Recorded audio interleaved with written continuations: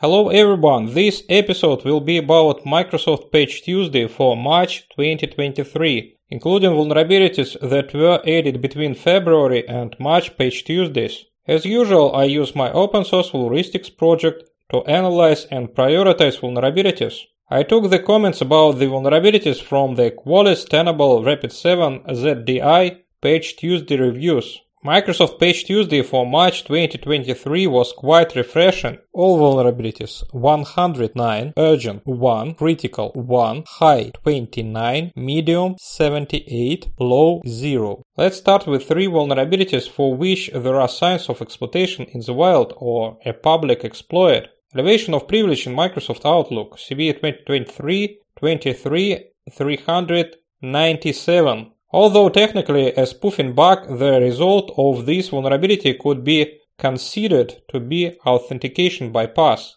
The vulnerability can be exploited by sending a malicious email to a vulnerable version of Outlook. When the email is processed by the server, a connection to an attacker-controlled device can be established in order to leak the net and TLM v2 hash of the email recipient. The attacker can use this hash to authenticate as the victim recipient in an NTLM relay attack. Microsoft notes that this exploitation can occur before the email is viewed in the preview pane. The vulnerability was discovered by Microsoft Threat Intelligence, who have detected in the wild exploitation and published a blog post describing the issue in detail, and which provides a Microsoft script and accompanying documentation to detect if an asset has been compromised using CVE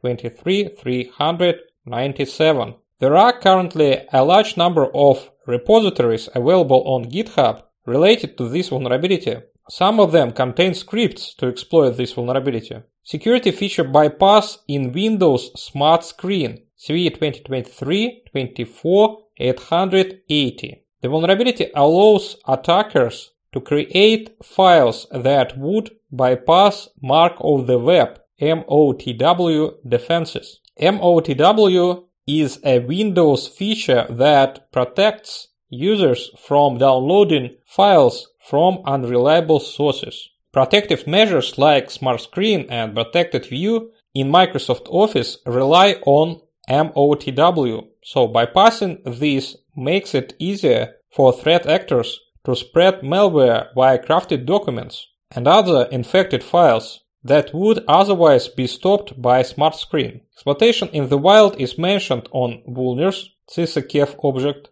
Attacker KB, Microsoft websites. The exploit's existence is mentioned in Microsoft CVSS Temporal Score, functional exploit. Denial of service in Microsoft Excel, CVE 2023-23-396. This vulnerability was not highlighted in any of the Patch Tuesday reports. However, a public exploit and a detailed description of this vulnerability appeared last week. For now, it is still a denial of service, but it is quite possible that this vulnerability can be investigated further and become an RCE. Exploitation in the wild is not mentioned on Vulners, Microsoft, and Attacker KB websites. Now let's look at 3 more vulnerabilities without exploits and signs of exploitation in the wild, but potentially very dangerous. Remote code execution in HTTP protocol stack, CVE 2023-23-392. The critical severity vulnerability affects Windows 11 systems and Windows Server 2022.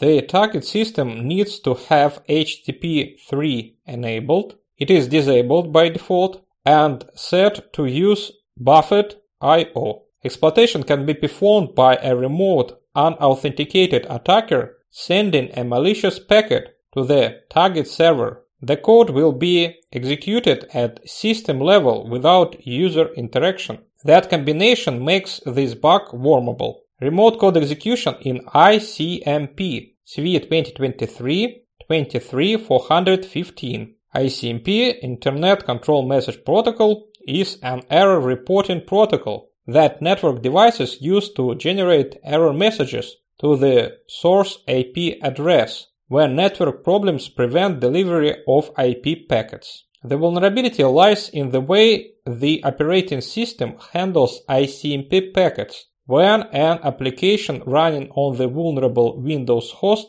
is bound to a raw socket. Exploitation is performed by sending a malicious fragment IP packet to a vulnerable target, leading to arbitrary code execution. This is still in theory, but if everything is really so simple, then it will be a disaster. There have been a couple of GitHub links for this vulnerability. One is deleted, code 404 error, and the other one is blocked. Access to this repository has been disabled by GitHub staff due to a violation of GitHub's terms of service. Whether there were real exploits or recrawls and malwares, I don't know. I added both links to Vulristics exclusion list. Remote code execution in remote procedure call runtime, CV 2023-21-708, CV 2023-23-405, CV 2023-24-869, CV 2023-24-908, with a specially crafted RPC call to an RPC host. An attacker may exploit this vulnerability. An unauthenticated attacker may exploit this vulnerability to perform remote code execution on the server side with the same privileges as the RPC service. Microsoft recommends blocking TCP port 135 at the perimeter as mitigation. Given the perennial nature of RPC vulnerabilities, defenders will know that this has always been good advice. Also, I would like to draw your attention to 7 CVEs remote code execution in Microsoft PostScript and PCL6 class printed driver, and remote code execution in TPM 2.0 module library CV 2023-10-17. The link to the full Vulristics report is available in the blog post. And that's it for today. Please subscribe and leave your comments. Bye.